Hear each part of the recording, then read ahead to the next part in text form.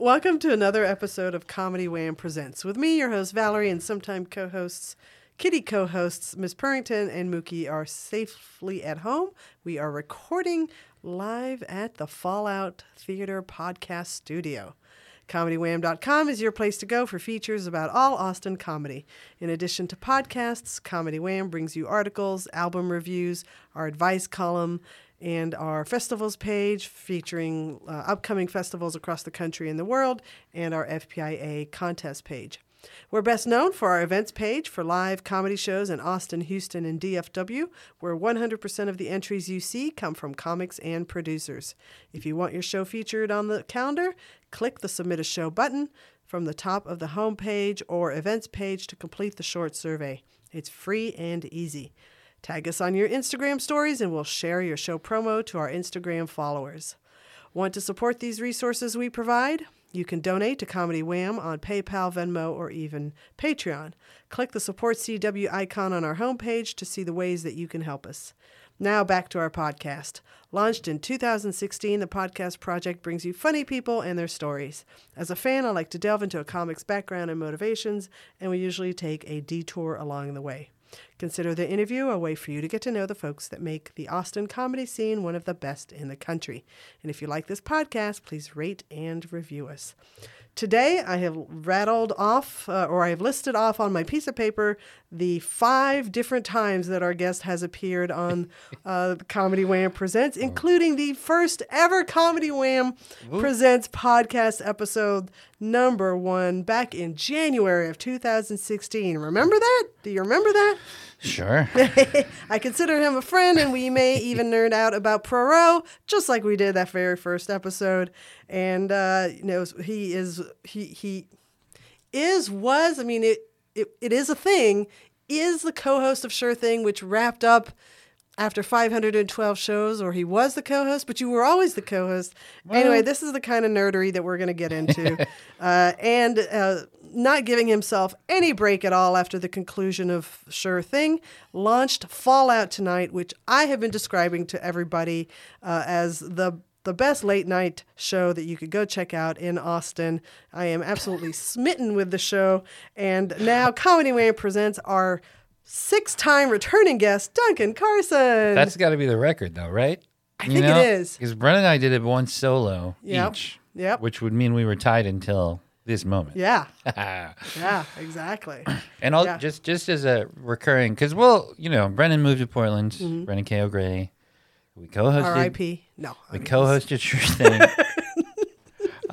for 11 years. And we will probably, when he comes back, do the Sure Thing Records presents. Yeah. So I'll always be, we like to describe it as Sure Thing is the two of us. So I'm always. There you go. Thank you. Always half of Sure Thing, whatever form it may currently take. That's true, because Sure Thing Records continues to exist. Mm-hmm. And over the last 6 months has released 2 That albums? Sounds right. Yeah, probably. I don't know. Avery Moore's. Moore's. Oh my gosh. Oh boy. Something else. I mean, you should know, but more than I should. Much more embarrassing than I can't think of it. To be honest, Did we do anything else this year? I'm sure we did. Or maybe you. We put on you recorded Max. We recorded Mac's second full-length album in May or something, February. And that is also in the works. Yeah. But and some. Nice. Well, we'll get into the future at the end or whatever. Yeah. But yeah, here we are. Here you are. 7 years later. With a break. Yeah, I know. I mean, 7 years later, but I've known you for maybe not quite that 11 years that you ran Sure Thing, but definitely 10. Because I remember 2012, as we have joked before, Sure Thing was my therapy. Yep. And so I've been coming to the Sure Thing shows. So I've known you for 11 years also. Yeah. That's crazy. Wild times. I have no sense of time anymore. I'm not gonna lie. Yeah. It gets slower and slower. I don't know. Like, really? This is this comes up a lot because the old thing is like. And I guess I understand that, too, is you get older, and I'm nearly 40. I'll be 40 in March. And you have more days to compare everything to. So fractionally, life seems to speed up is the idea. But personally, I did this weird backwards thing where I spent my whole 20s drunk, and then spent my whole as you do. Yeah. Spent my whole 30s like taking a little better care of myself, and like also that's one sure thing like happened and really slowed the week down for me. Yeah. And in the last 3 months, I've been doing this late night thing that is so much more brain intensive, and it is literally astounding to just myself and John Mendoza and Adam Shoemaker, like my head writer and like chief producer or whatever. We need to think of a good title for Adam. That's we'll get into this on our podcast later. Yeah. But John Mendoza is my head writer because it just feels fun to give somebody that title. Yeah. But we've done 13 shows now, and we're like, it's been 13 shows? It's crazy. Yeah. It's really slowed the month to a crawl. Yeah. Yeah. No, for me, everything is just racing by so fast. Yeah. And as the time signal for that is, you and Brendan have watched my son grow up. Also, I have been watching him grow up. That will help. And, it's like, oh my God, he's a senior in high school. He's going to be graduating this year. Isn't that insane? Yeah. How did that happen? It's that damn thing, time. So, yeah. Anyway. Your time's really about to slow down. I don't know. I mean, we'll see. I mean, there's things that I have on my bucket list that I want to do. And, all right. But... yeah, this is not an interview of me, Duncan. This is turning into that, and we're going to burn material if we just grab do that. Your show. Yeah. Let's go. This is what happens with friends. You just follow the conversation. All right, fine. I'll be an interviewer. All right, so let's talk. We know so much about you as the Sure Thing co-host and the partner behind Sure Thing Records. Sure. Fallout Tonight. When can you pinpoint when you came up with this brainchild idea? I suppose I could sort of pinpoint it. Oh, I mean, there's so many. There's elements in it of all the like sort of extracurricular things I've always done, if you want to call it. Yeah. Because that was especially 2012 and all that when Sure Thing was starting. I came into town underemployed and just full of energy.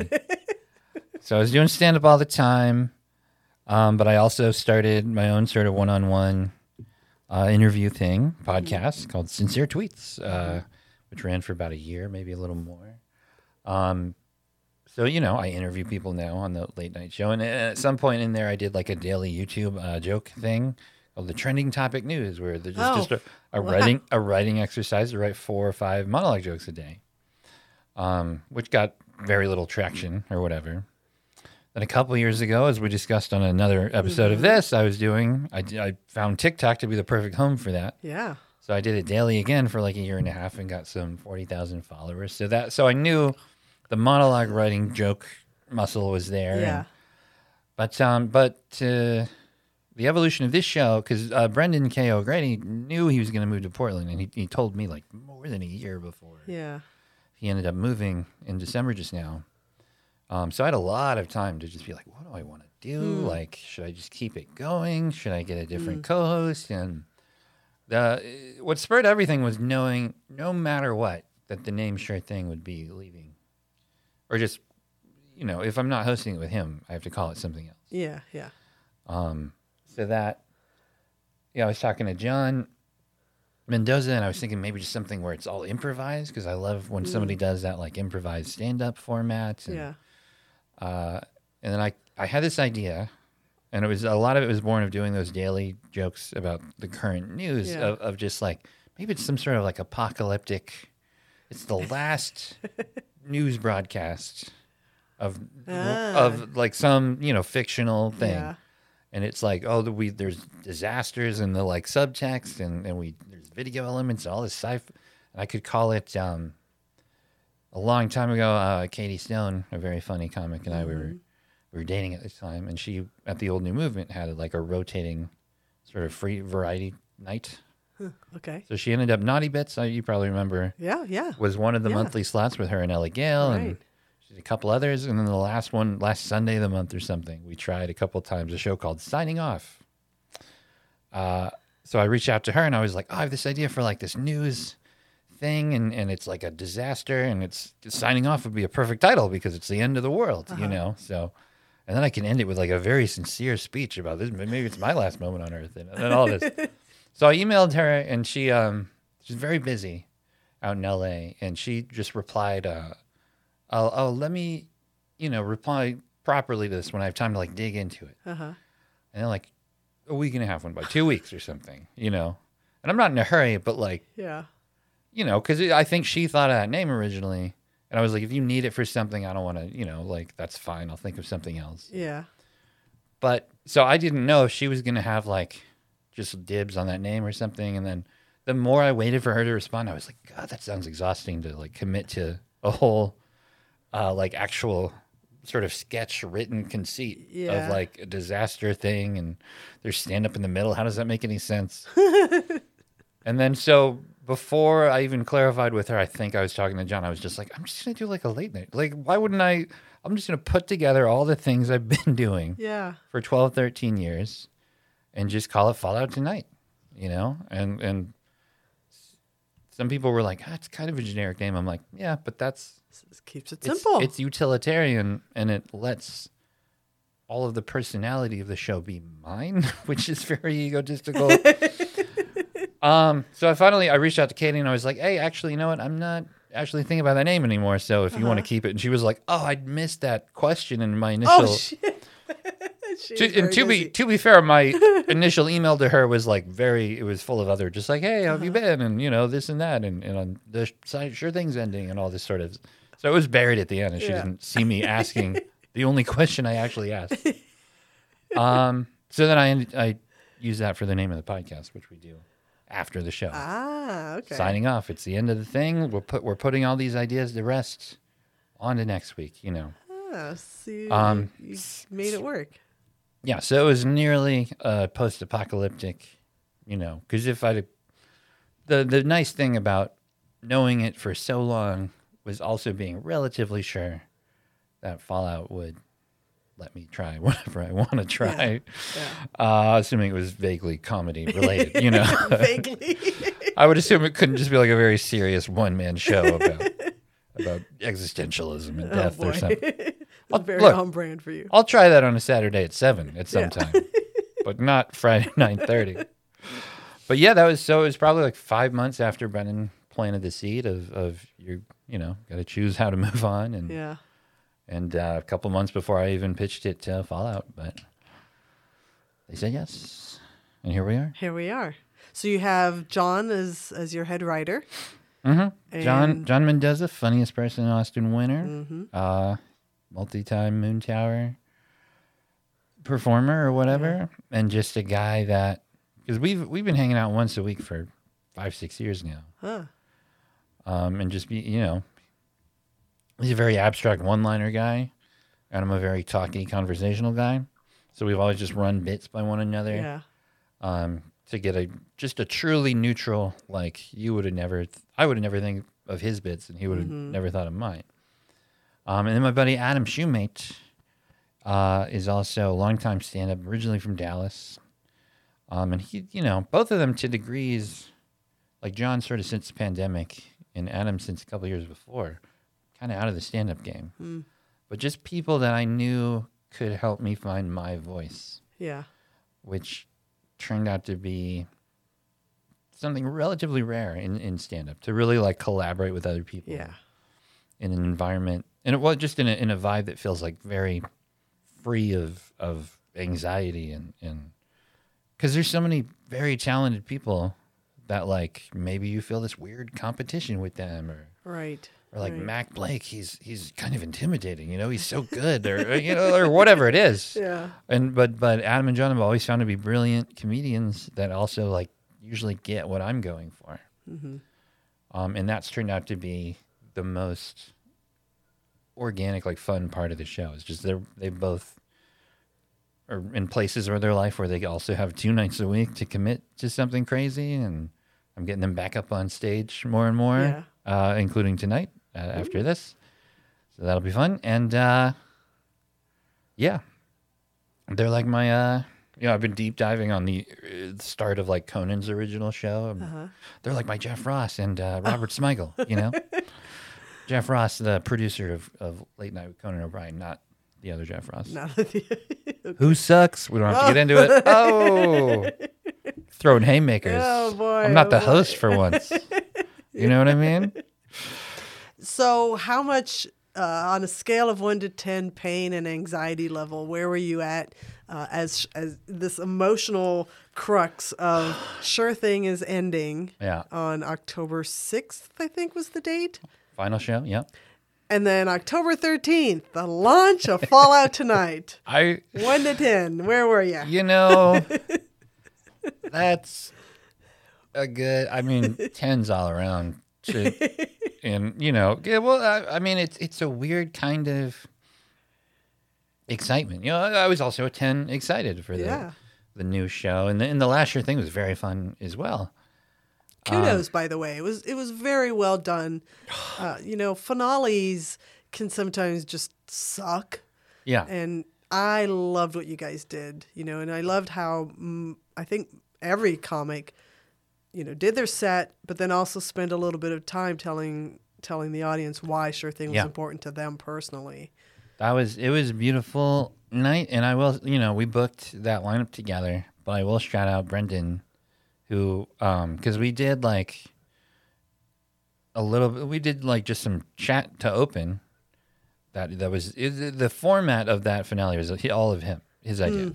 Because he was like, let's just both come out to talk. We don't do our jokes, but we talk about the show, maybe take questions, and that it all turned out great. Yeah. And then he's like, we'll do a 2-part thank you thing, like some in the middle, and then 3 more comics, and then a wrap-up thing at the end. And it was such a great, and he like literally made a list. It was like, well, we'll thank all these, and we'll go back and forth. I'm like, this is perfect, dude. Because like, both with that ending and my new thing coming up, I was just in this like crazy place mentally of split focus, you know, like we'd been doing all these we did 4 or 5 like practice writers room nights for the new show starting in August, so like 3 months before we hit the ground here.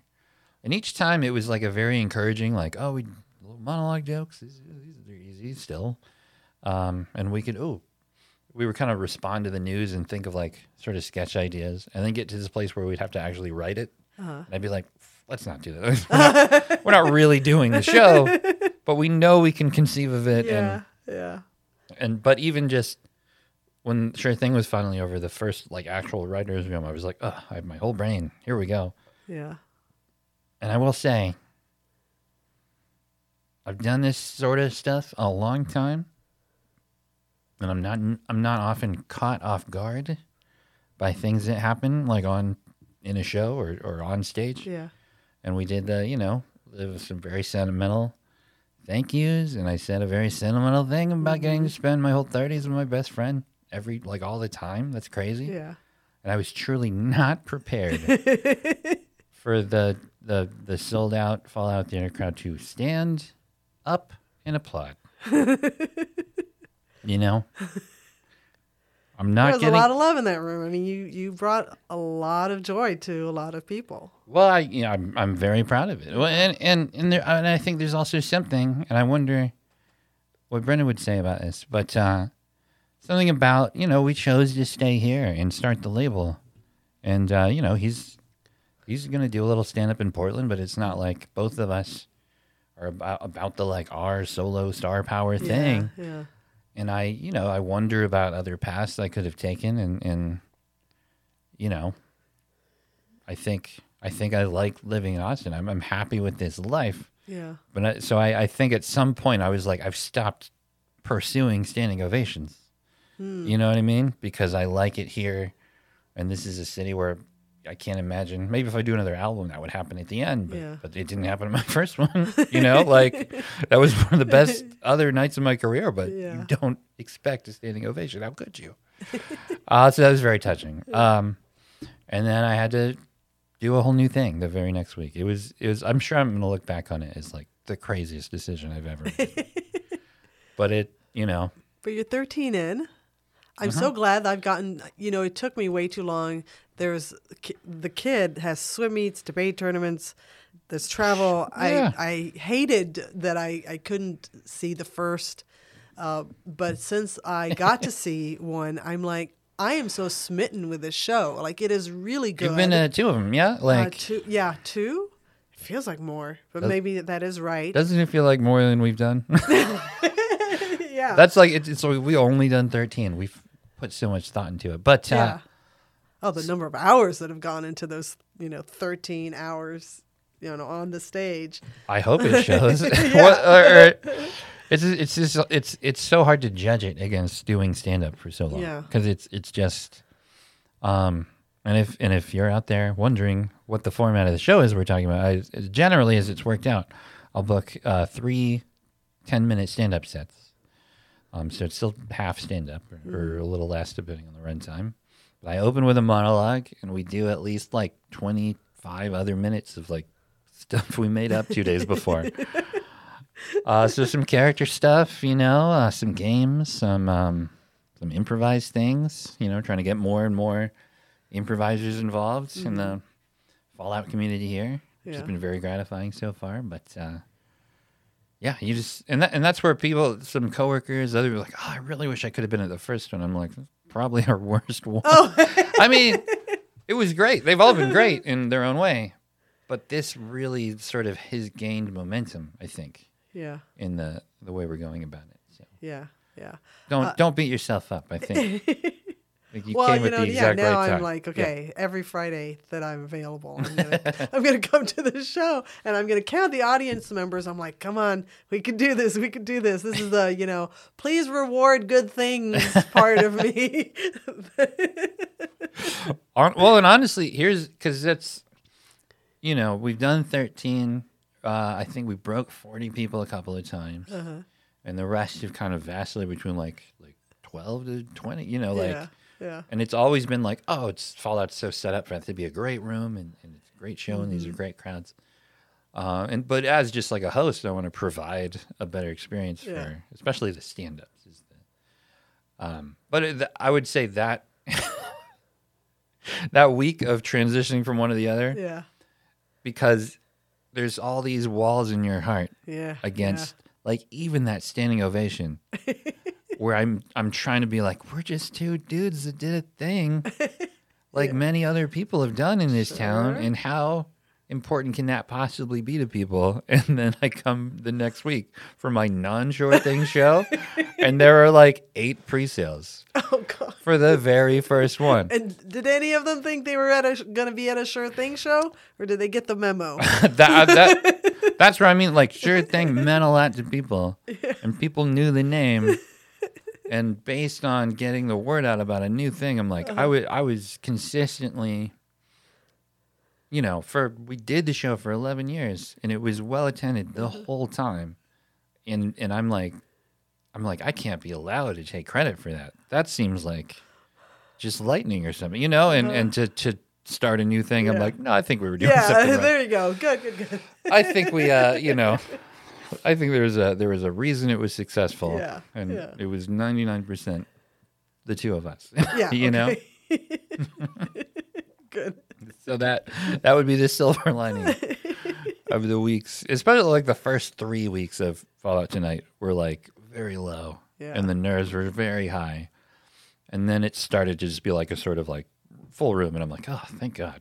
That's and we had to sort of pitch through pull past all the major holidays here, and that's true. You did have to deal with a lot of that. January is always sort of an uptick, based on the Sure Thing numbers. So we'll see. Yeah.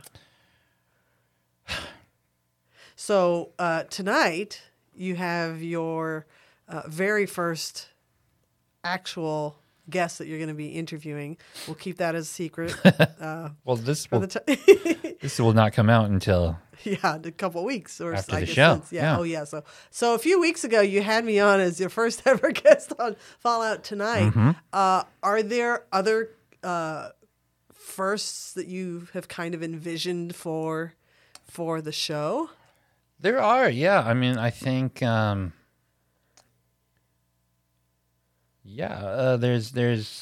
been some fun firsts so far, because especially as the show got going, I've done some like just cold reaching out to people that I don't even know, which is I would never do on Sure Thing.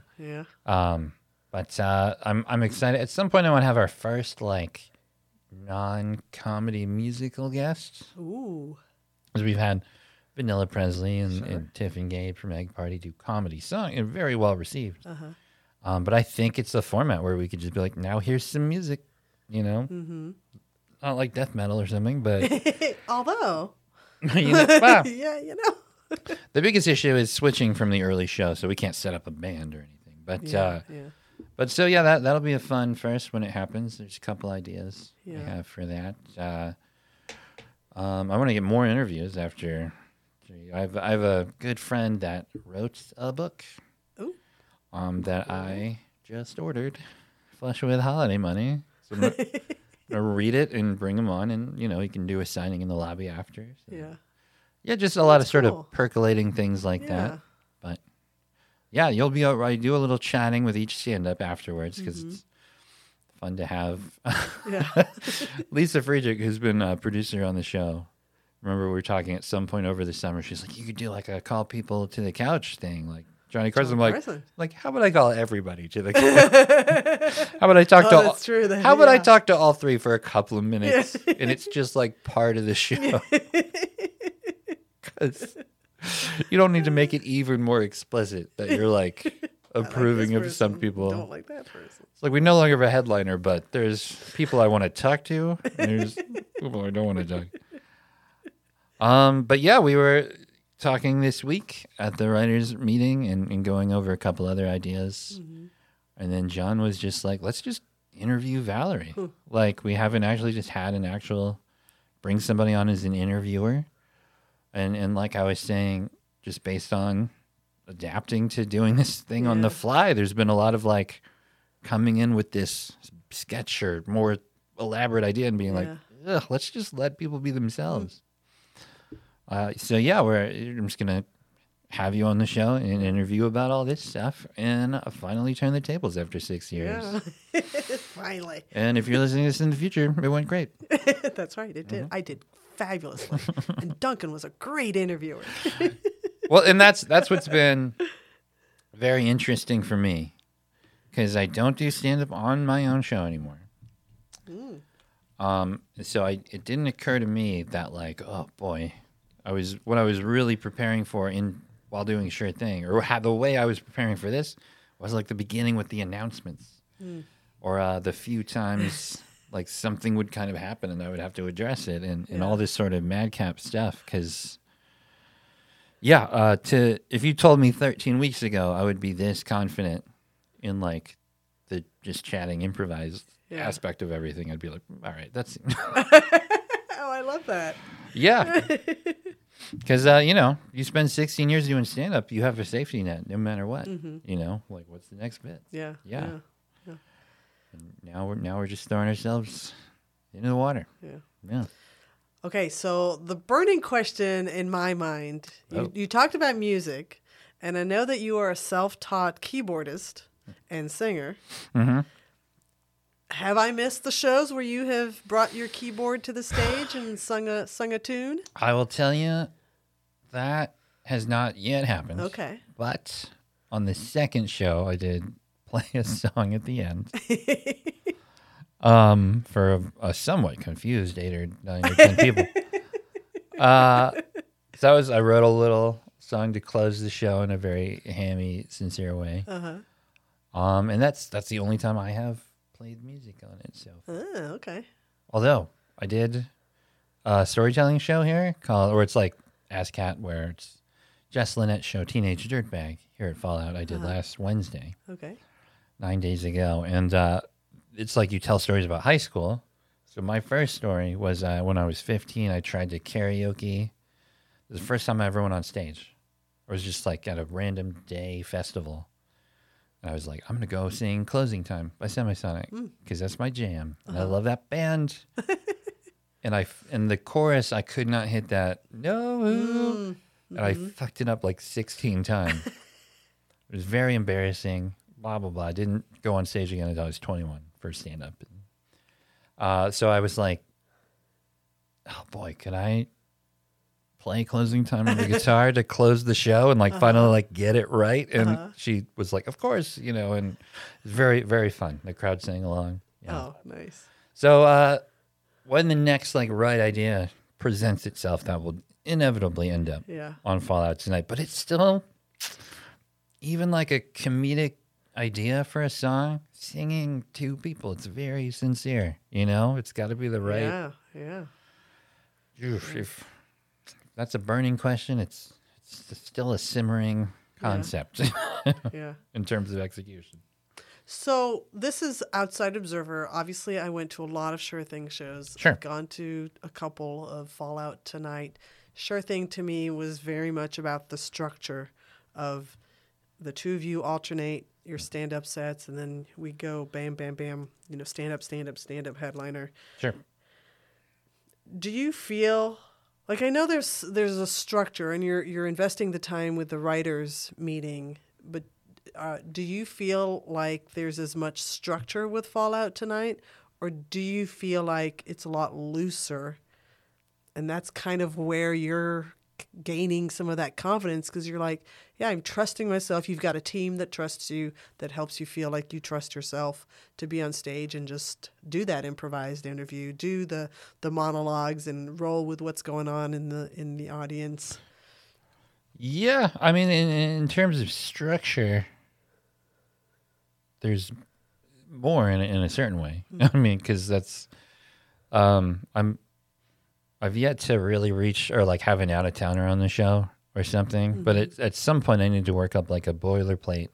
Like, hey, I need to know well in advance if you have like an early or late out or whatever, because there's even less flexibility than the Sure Thing of like if you're running late. Oh yeah. Or because the stand-ups go at 3 very specific times during a runtime that we've planned out. Okay.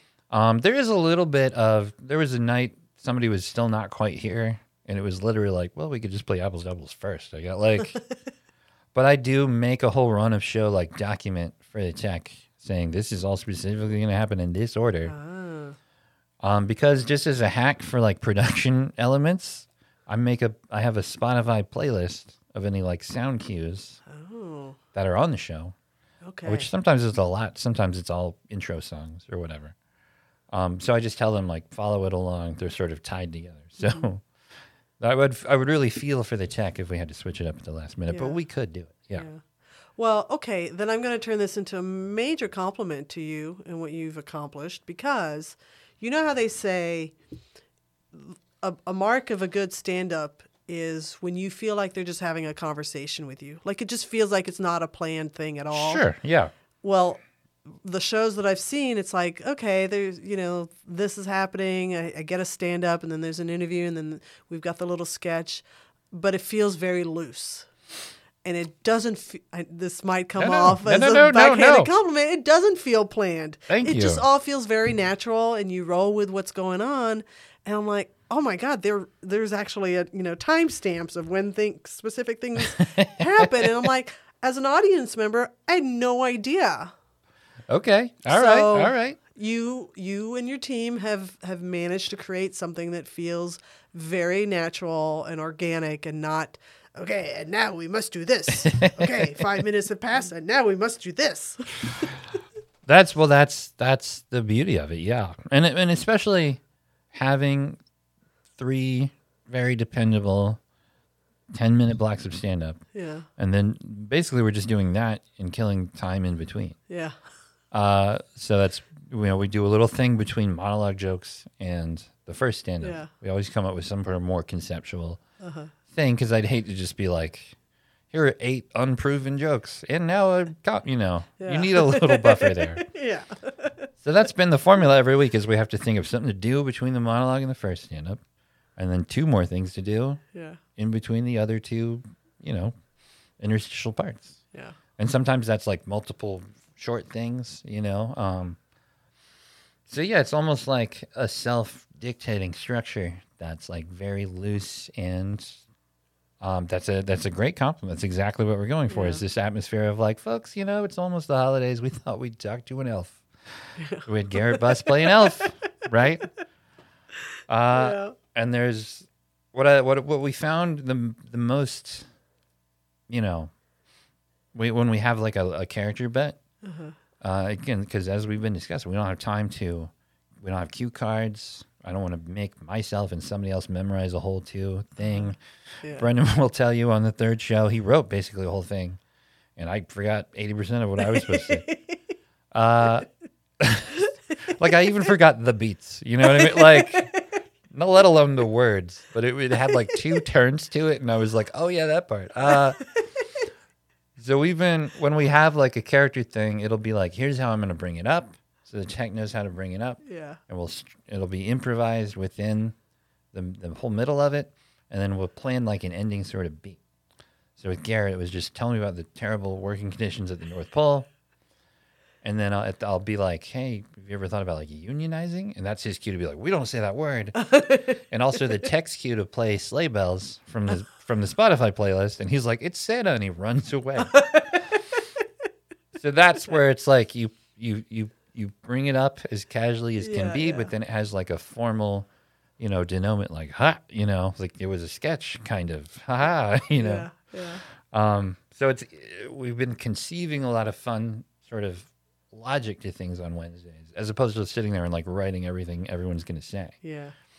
And there's so many talented improvisers and so many stand-ups that, like myself, have like untapped improvisational potential.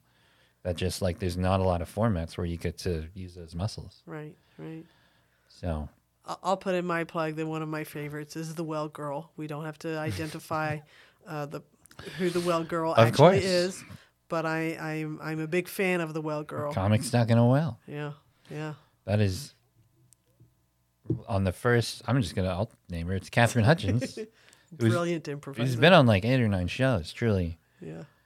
And I'll say it here on record. That's the plan is the first time I get like sick is like she'll be my Joan Rivers, like guest host of the show. Nice. But I don't remember in the very first like practice writers meeting, somehow Comic Stuck in a Well came up.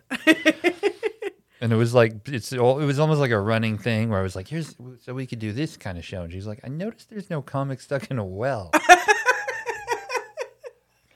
And now we've done it like 5 or 6 times, and I'm like, bluff called. We have to continually think of well-related humor. It's been a lot of fun. Yeah. But yeah, that's another good example of something that seems very casual. Mm-hmm. And maybe no one noticed but me that I introduced the Comic Stuck in a Well one week with Fountains of Wayne sink to the bottom. So, yeah, a lot of subtext, a lot of mental energy going into this stuff. Are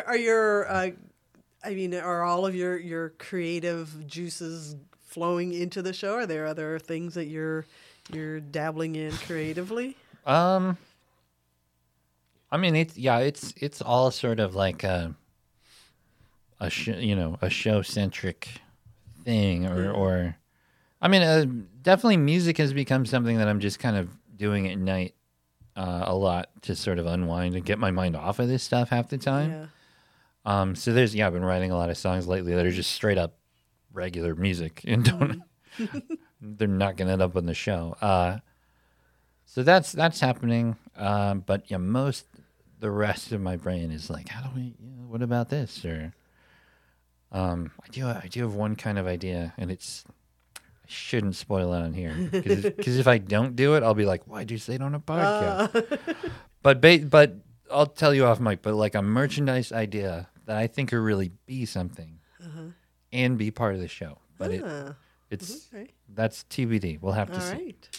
But that's what I mean. It's like, not only are they flowing, mostly the show is like, it just causes this like exponential effect because I keep saying stand-up is kind of doing it so long with such a, we made the label, we did all this other stuff, but like in terms of on stage performer energy, you just tell jokes. Yeah. You're just talking. And it's like that thing where you stand in the doorway with your arms against the sides. And when you step forward, your arms go, all on their own. So yeah, the output for 13 weeks is astounding when I sit back and look at it. Are you recording video on the shows at all? Here and there. Yeah. That's like sort of next on the list to make that look professional. Because I've got an old phone I've been setting up here and there to get some monologue jokes, but so because those are by nature disposable, I'll put them on TikTok and the other socials. But it's almost been nice to just kind of not worry about taping or what to do with it in the early stages. Right. I mean, you're in your baby stages. Learn to walk. Yeah. Get the hang of that. But then you can tackle. That has crossed our minds to when that gets set up to like be achievable. And honestly, the thing I'm finding the most is that I have a finite amount of time. I'll shout out Mason Pitlock, who was also helped in a producer role, and he was the artistic director that approved the pitch in the first place. Yeah. I laid it all out where I'm like, because I'll resume doing stuff on TikTok on a semi-regular basis, podcast after the show, and it all kind of feeds into itself. And he's like, this is a lot of work, dude. And I was so gung-ho, of course. But in practice, I need both good cameras and audio stuff and a person to do all that back-end work for me. Yeah. So we'll sort that out. But yeah, we are very excited, I think. I'm very excited.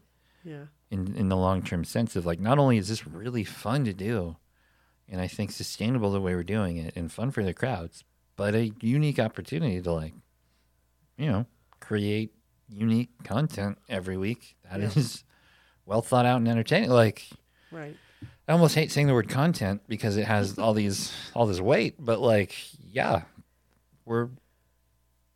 there's a lot of potential in that. Yeah. Both for the show and for the theater, but for everybody, I want to do this show. It would be an insane dream to do this for 11 years. And then we have not only, that's what I want. Okay. Because Sure Thing was very gratifying and I love you, Val. I love talking about it. But maybe my least favorite recurring thing in the few interviews we did about the end of it is who are all the famous comics that did the show. And it's gratifying they did it. I love the list. I love all of them. It was neat for me, but I don't give, that's the thing I give the least shit about. I want to do Fallout Tonight for 11 years, and it's half the cast of SNL got their start on my show. Oh. You know what I mean? I want to bring these people to the world, not be like Gerard Carmichael came to me one time. Like, but so that is exciting because it's like I want people to see how talented this community is in a way that and also how talented this community already was before some arbitrary point in the time when other elements arrived. And that's as specific as I'll get.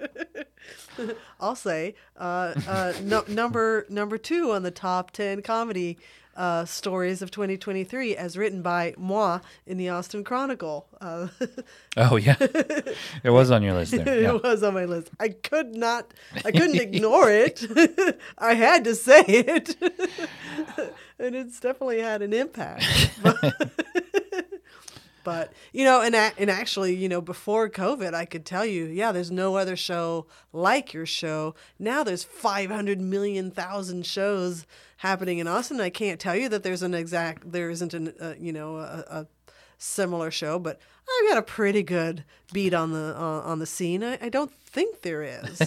Well, I felt a much more dead certainty about Fallout Tonight being a show only I would do.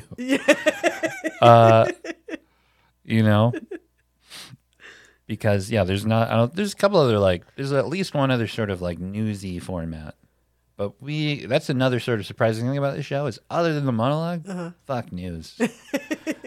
No one cares about the news. We'll have the occasional thing that sort of is Christmas or whatever, but we're not doing politics in-depth stuff. I'll have one joke in the monologue maybe about political headlines, but just the more silliness and the more character stuff Yeah, it is. It is so much less Daily Show or Weekend Update-esque than I would have predicted.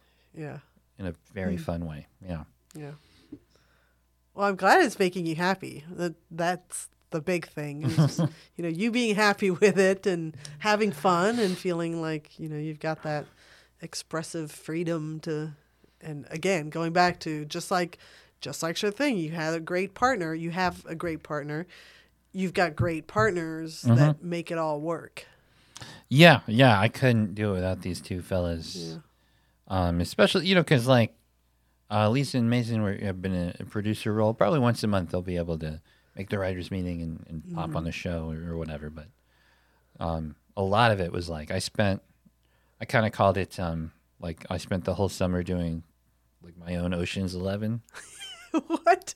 Of just like, because like John I see all the time, but I actually probably haven't talked to Adam in like a year, maybe more since the pandemic, how it can be.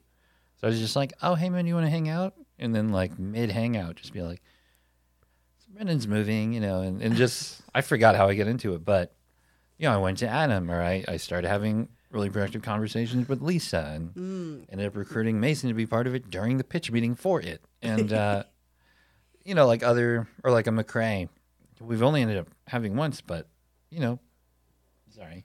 I was just like, you ever think of like character stuff that doesn't really fit instead? So just, that thing where you just approach people and bring them back out of the woodwork. Yeah. But yeah, Adam and John specifically, not just to help me put it together, but be here even on nights when they're not on stage. And we do the podcast after, and which really helps us think about it. It's just this whole new stage, Yeah. I'm very excited. Awesome. I'm very excited for you. Okay. I have been holding on to my last little round of questions. Okay. This goes back to our very first episode together where we talked about the infamous Hercule Poirot. Sure, yeah. Have you watched any good Poirot lately? Lately, I mean, I've seen a couple of these movies, I guess. Yeah. Which are really... I'm glad those are at least getting it out there so I can make like a Poirot reference. Yeah. You know what I mean? Right. I they were kind of silly fun, both the two. I didn't see the Haunting in Venice one yet. I did see that one. But I saw Death on the Nile and Murder on the Orient Express, of course. Kenneth Branagh is growing on me as Poirot. Well, I just mean, like, I don't know if they're the best thing in the world, but there's not a ton of, like, stuff like that at the movies anymore, where it's just, like, a mid-budget mystery with a bunch of famous, but, like, make more of this sort of thing. I don't know. Which is all basically the original story of Agatha Christie, so it's just basically a reboot every time that you make it. But I've seen 2 out of the 3 of those. I'm very far behind on if anyone's played them in the last decade on PBS or what have you. I can't find my favorite, of course, is the David Suchet, Suchet, whatever, however you pronounce his name, his series, and you can't find it on streaming unless you pay. I'm not willing to pay for him. You don't want the PBS app? No, I don't want to pay. I'm already paying so much. I cancel all my streaming services. Oh wow, that's bold. I reverse cord cut or whatever. Is it bold? Now, if I really want to I'll just do a month of Netflix, and then I'm done. Yeah. And I save $80 a month. It's incredible. I mean, we're really we're just going back to the days of cable, because now they're putting ads. All of them that were ad free. They're either going to charge you to not do ads, or they're just going to force them down your throat. Yeah. So it's like, okay, we're back to cable, and basic cable television format now. So it's kind of like, okay. Yeah, or like every time I order something on Amazon, they'll be like, do you want Prime for a month for free? I'm like, sure. Yeah, let's see what you got. I'll save money on shipping for a month and then cancel it again. So yeah, and somebody at work today, because I mentioned like reading a book, they were like, oh, have you finished that yet? I'm like, God, no. I've been... I realized and we'll see about work-life balance in the show and stuff. Yeah. But this is a lot of what I do. I bet. Yeah. I was up late last night photoshopping Steamboat Willie into some stuff for a bit that's not going to be very long because it's very labor intensive. It turns out to Photoshop. Oh yeah. But I'm not. I have to do the bit. You gotta commit. We got a Steamboat Willie movie thing after the monologue today. So okay. Yeah. I'm looking forward to it. All right, let's get out of here. Do you want to revisit your one word for the future? I bet I stand by it. Whatever it was. Did I? Limitless. Yep. There we go. All right, that was easy. And okay. So, but like that, it's been very hard when people are like, "How is the show going?" Because I don't know how to describe how thrilling and exciting it has been for me in a way that makes that it either sounds like I'm very like, you're always cautious against sounding egotistical because it's not even super well attended yet or anything, but it's so freeing mentally in this way that I didn't feel blocked necessarily. Yeah. It feels like doing drugs. It is. Like I could feel it in real time. I think the fourth week when we had like a crowd of 40 people after 3 weeks of like, and I just, I was bouncing all around the room. It's crazy how well it's going. Yeah. From in my own perception. Yeah. So the limitless. I feel like I'm in the limitless pill. Is why I went on this tangent. But yeah, I'll stand by limitless. Anything else that you want to talk about, tell people about before we wrap up? Coming up in the future, well, this is all in the works in terms of Sure Thing Records. Mm-hmm. And we've been talking about it for what feels like 5 or 6 years now, but we might make our first foray into video. Ooh. In the upcoming year, which is to say record a special. Wow. Where you can also see the person telling jokes. What? Really? That's a revolutionary concept. Our thing is we like to arrive at a format decades after it's already been pioneered. So, comedy albums, probably that's like a 70s thing. And now we're 10 years later when HBO started having like specials that were up. So here we are. That's in the works. Mac Blake's full length at some point in 2024. Fallout Tonight wise, this is up in the air. It's every Friday night at Fallout Theater. Yeah. 9:30. Half stand up, half variety. The initial thinking when pitching the show, I was like, oh, this is so much work. Here's what we do, maybe. You take the summer off, 2-3 months or something. It's just a straight up showcase for a few months. Then we come back with season 2. Ooh. We also planned initially to maybe like do that for Black Friday or these 2 that were around the holidays. And then when these holiday shows were coming up, we're like, no, let's fucking do the show, dude. Nice. So it is a lot of work, but it's almost, especially for these last holiday ones, that's almost easier work than trying to get the word out that it's just a showcase this week. Yeah. So I'm really, and I keep saying to John, I'm like, I guess we'll find out when it gets closer, but at the end of like May or whenever, I'm like, maybe we just keep doing the show. I'll take a break when I need to, but just get like guest hosts and certainly, there's a week or 2 that Adam or John couldn't be at I only want as much of everyone as they have to offer. Mm-hmm. But I think we could maybe do 52 shows this new year, the first one of which is moments from now. Yeah. So come to Fallout Theater every Friday night. Also, if you like podcasts, we do one after the show called Signing Off, which I don't know. People do listen, but I'm not sure what they get out of it. I feel like it's mostly for us, as most podcasts are. Yeah. But we do. There's a lot of jokes that end up on the writers' room floor, or other ones that I'm like. Last week for the show, we made a 2024 bingo card as like a gag, and it was such a quick bit to show people. I was like, let's just go down all 25 jokes we wrote for this on the podcast, because like. What if any of this stuff actually happens this year? Yeah. Oh, that's true. You need to very silly predictions, right? Exactly. So, yeah, the show generates a lot of stuff that ends up on the podcast or on social media or whatever. So, come to the show. Follow us on all channels. It's mostly what I'll be up to. Yeah. Very good. All right, that is a wrap on Comedy Wham Presents Duncan Carson. 1, 2, 3, 4, 5. Number 6. Number 6. Duncan, tell us where we can find you on social media, and do that plug again. I'm at a Duncan Carson on Instagram. I'd say it's probably the new default place, right? Yeah. Because I don't like the other ones. Yeah. You can also follow Fallout_tonight on Instagram, or just Fallout Tonight on TikTok. Facebook, don't go there. I don't use that. That's. I need to get better about all this stuff. But yeah, follow me on Instagram. That's the chief place. Watch them stories. Yeah, very good. The promo game is good. Thank you. Fallout Tonight. That's my other big pivot is I was tired of making a new flyer every week. So now I make essentially trading cards. Yeah. Of everyone on the show each week. Yeah. And it's not only faster but more convenient.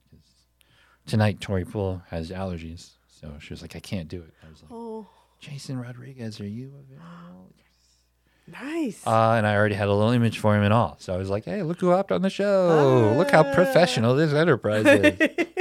Got a whole graphic department at standby. The things you learn for your art form. Well, we hope you've enjoyed learning about how Duncan got to be the comedic genius you heard today, just as much as I have. This has been Comedy Wham Presents Duncan Carson. I'm not endorsing comedic genius. I'll take it, but know that it was not my idea. I'm Valerie, and that's been funny. Thank you, Duncan. Thank you. Thank you so much for having me.